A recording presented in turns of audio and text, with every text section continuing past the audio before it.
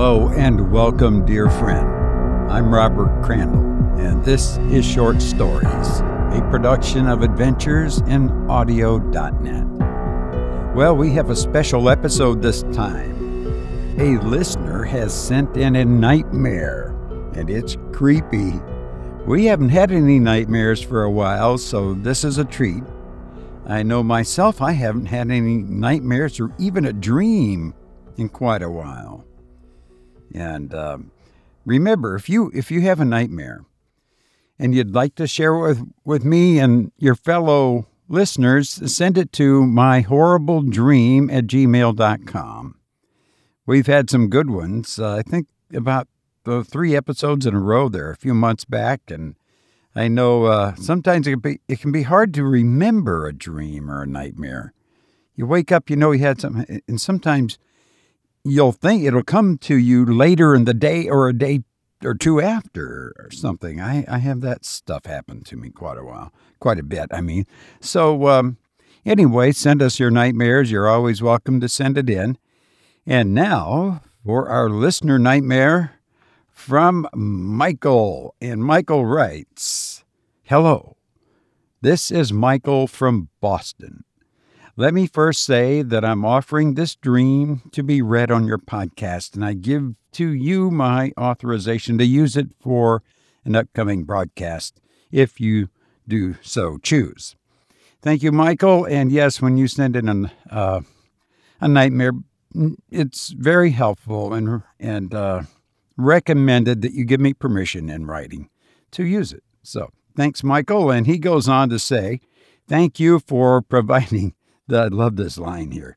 Thank you for providing an alternative to the heavily commercialized, boring music that is broadcast to the public without ever our mental stimulation as a motivation.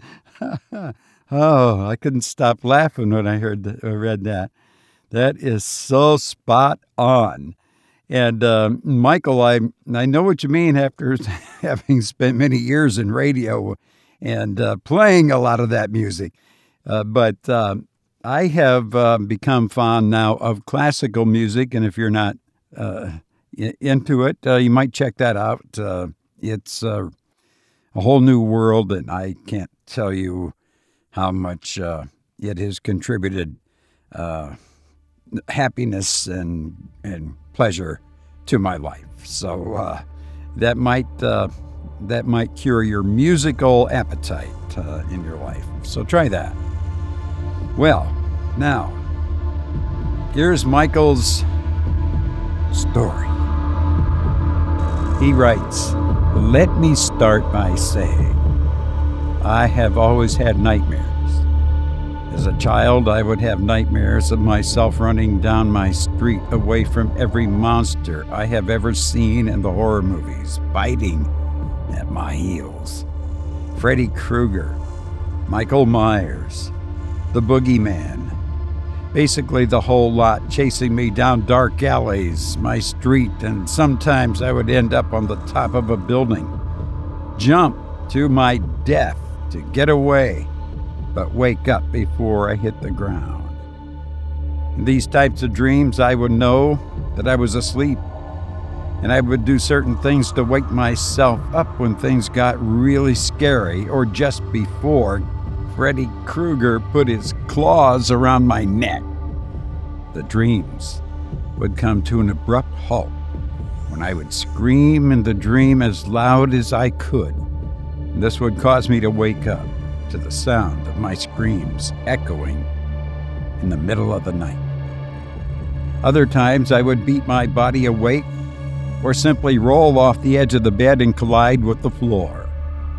You must understand that those dreams were extremely realistic, and almost as soon as I knew they were coming, I would fight my way out and back into consciousness. Sometimes shaking vigorously, my body awake would relieve some of the stress, but most of the time the dreams would continue right where they left off when I went back to sleep. But on these nights, I would always fear going back to sleep. I am now in my 30s, and I seem to have lost the ability to slap myself awake. But I did surprise myself last week when I communicated verbally with the Grim Reaper in my dream. I told myself that the pitch-black abandoned mansion that I was locked in was only a dream. The Grim Reaper told me that I was wrong, and that I was in fact deceased. The hood that he wore was brownish black, and his face was not entirely in shadow. It had pigment, but it was all blurry aside from two black holes were in place of eyes. When the Grim Reaper told me that I was dead, it excited me, and I protested by telling him that it was a dream and that I was not dead. He argued with me, and I argued back. I was angry, I was annoyed, and I was speaking while I was asleep. Some of what I said, according to my wife, was Googled and not audible, but the last thing she heard me say was crystal clear. I said to the Grim Reaper, "Show me my grave. Show me my grave." He did. I saw my name on a typical gray slab gravestone, and then I woke up. My wife was so spooked that she did not need an alarm to wake up that day. She was up and out of bed.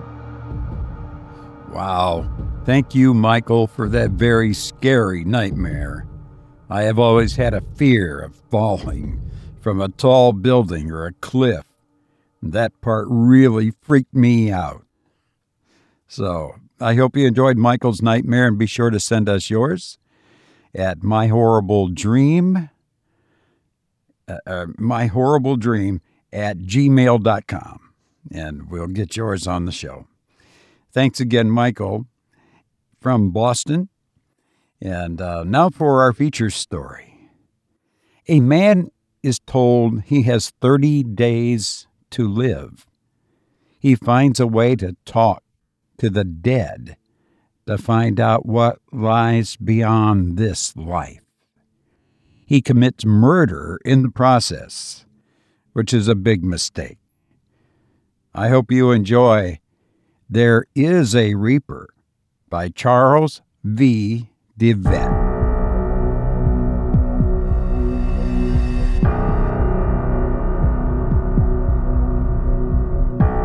Doctors had given him just 1 month to live, a month to wonder what comes afterward.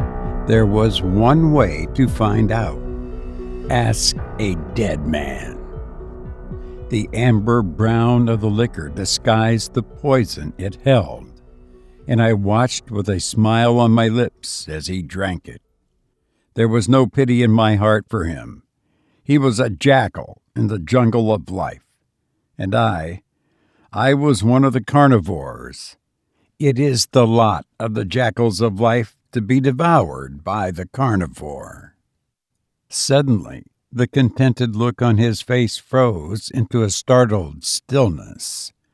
I knew he was feeling the first savage twinge of the agony that was to come.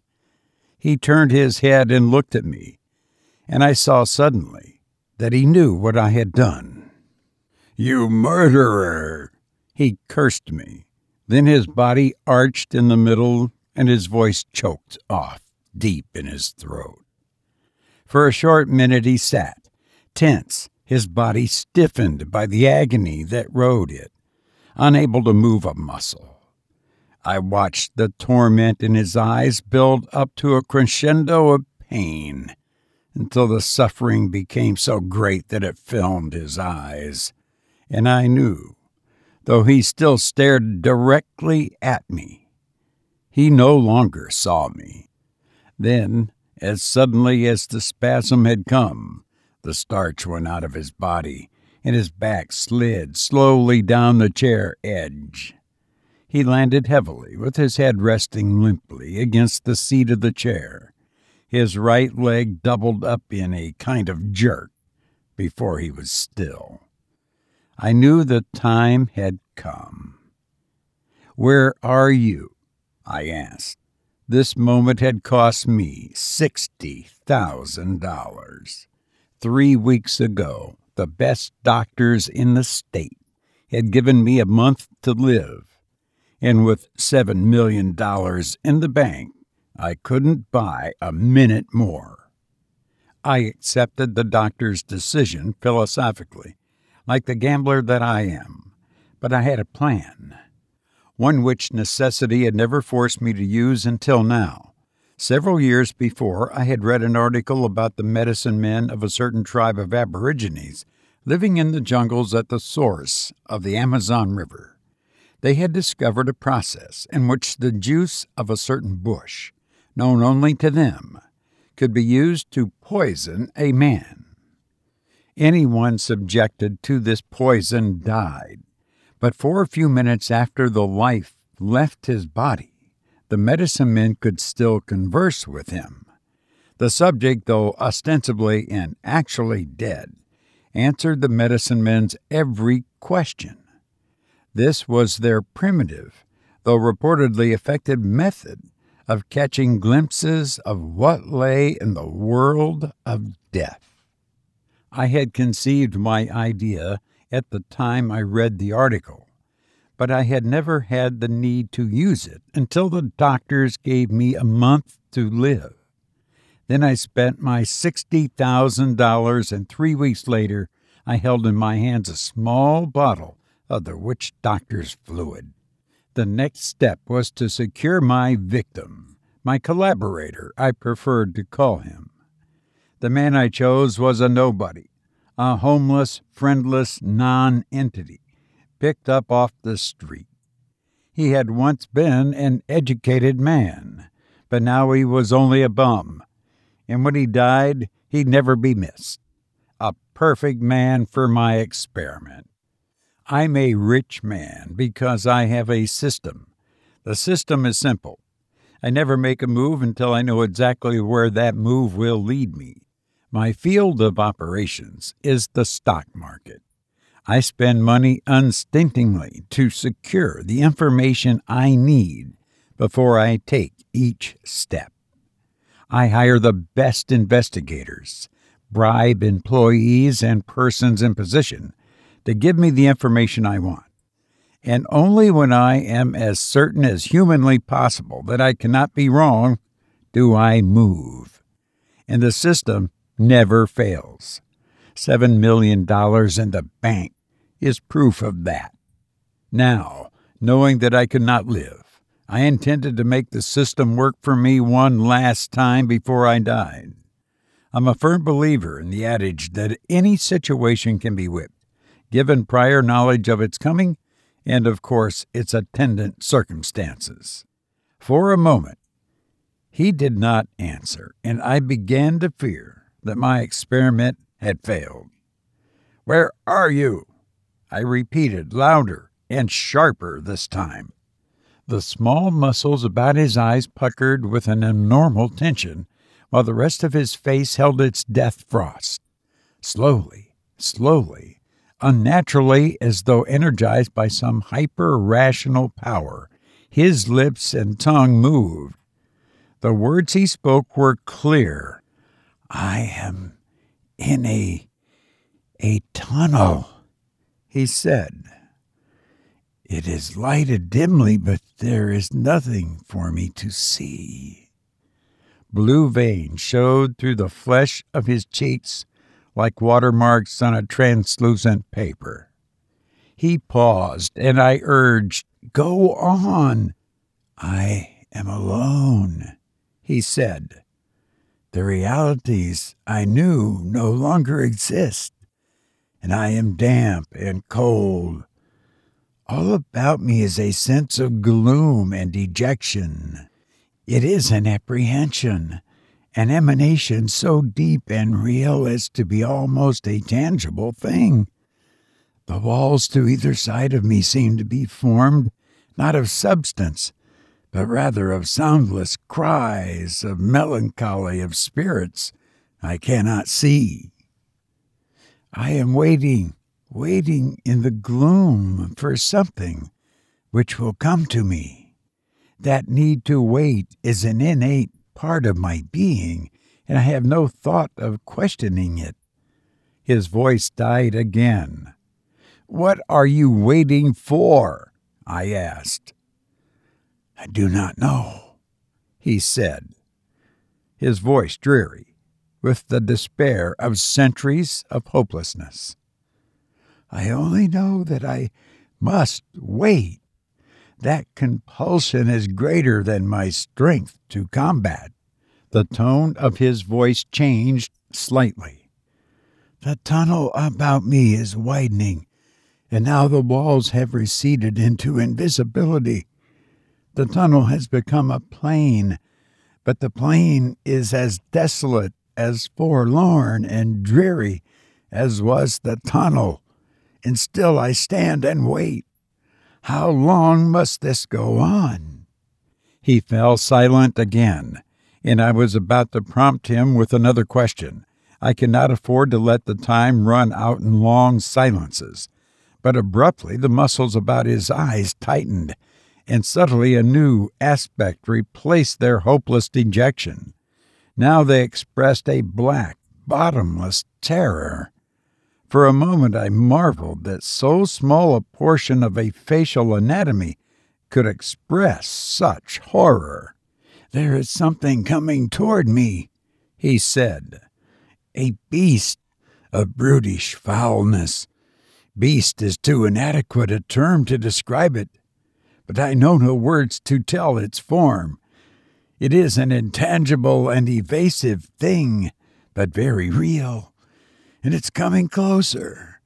It has no organs of sight as I know them, but I feel that it can see me, or rather that it is aware of me with a sense sharper than vision itself. It is very near now. Oh God, the malevolence, the hate, the potentiality of awful, fearsome destructiveness that is its very essence, and still I cannot move." The expression of terrified anticipation centered in his eyes, lessened slightly, and was replaced instantly by its former deep, deep despair. "I am no longer afraid," he said. "Why?" I interjected. "Why?" I was impatient to learn all that I could before the end came. "Because," he paused, "because it holds no threat for me. Somehow, someday, I understand, I know, that it too is seeking that for which I wait." "What is it doing now?" I asked. "It has stopped beside me, and we stand together, gazing across the stark, empty plain. Now, a second awful entity, with the same least virulence about it, moves up and stands at my other side. We all three wait, myself with a dark fear of this dismal universe, my unnatural companions with patient, malicious menace. Bits of," he faltered, I cannot name it, only aura, go out from the breast like an acid stream and touch me, and the hate and the venom chill my body like a wave of intense cold. Now there are others of the awful breed behind me. We stand waiting for that which will come. What it is, I do not know." I could see the pallor of death creeping steadily into the last corners of his lips, and I knew that the end was not far away. Suddenly a black frustration built up within me. "What are you waiting for?" I screamed, the tenseness and the importance of this moment forcing me to lose the iron self-control upon which I have always prided myself. I knew that the answer held the secret of what I must know. If I could learn that, my experiment would not be in vain, and I could make whatever preparations were necessary for my own death. I had to know the answer. Think, I pleaded. What are you waiting for? I do not know. The dreary despair in his eyes, sightless as they met mine, chilled me with a coldness that I felt in the marrow of my being. I do not know, he repeated. Yes, I do know. Abruptly, the plasmatic film cleared from his eyes, and I knew that for the first time since the poison struck, he was seeing me clearly. I sensed that this was the last moment before he left for good. It had to be now. Tell me, I command you, I cried. What are you waiting for? His voice was quiet as he murmured softly, implacably, before he was gone. We are waiting, he said, for you.